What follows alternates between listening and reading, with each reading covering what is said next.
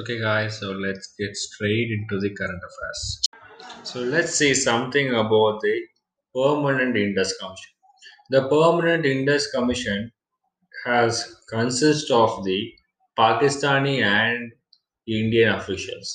This Permanent Indus Commission is to mainly implement the goals and objectives of the Indus Water Treaty, which was signed in 1960. And the World Bank is the organization which stands for any dispute resolution. And also, so according to this Indus Water Treaty, the the eastern rivers will be controlled by India, and the western rivers will be controlled by Pakistan.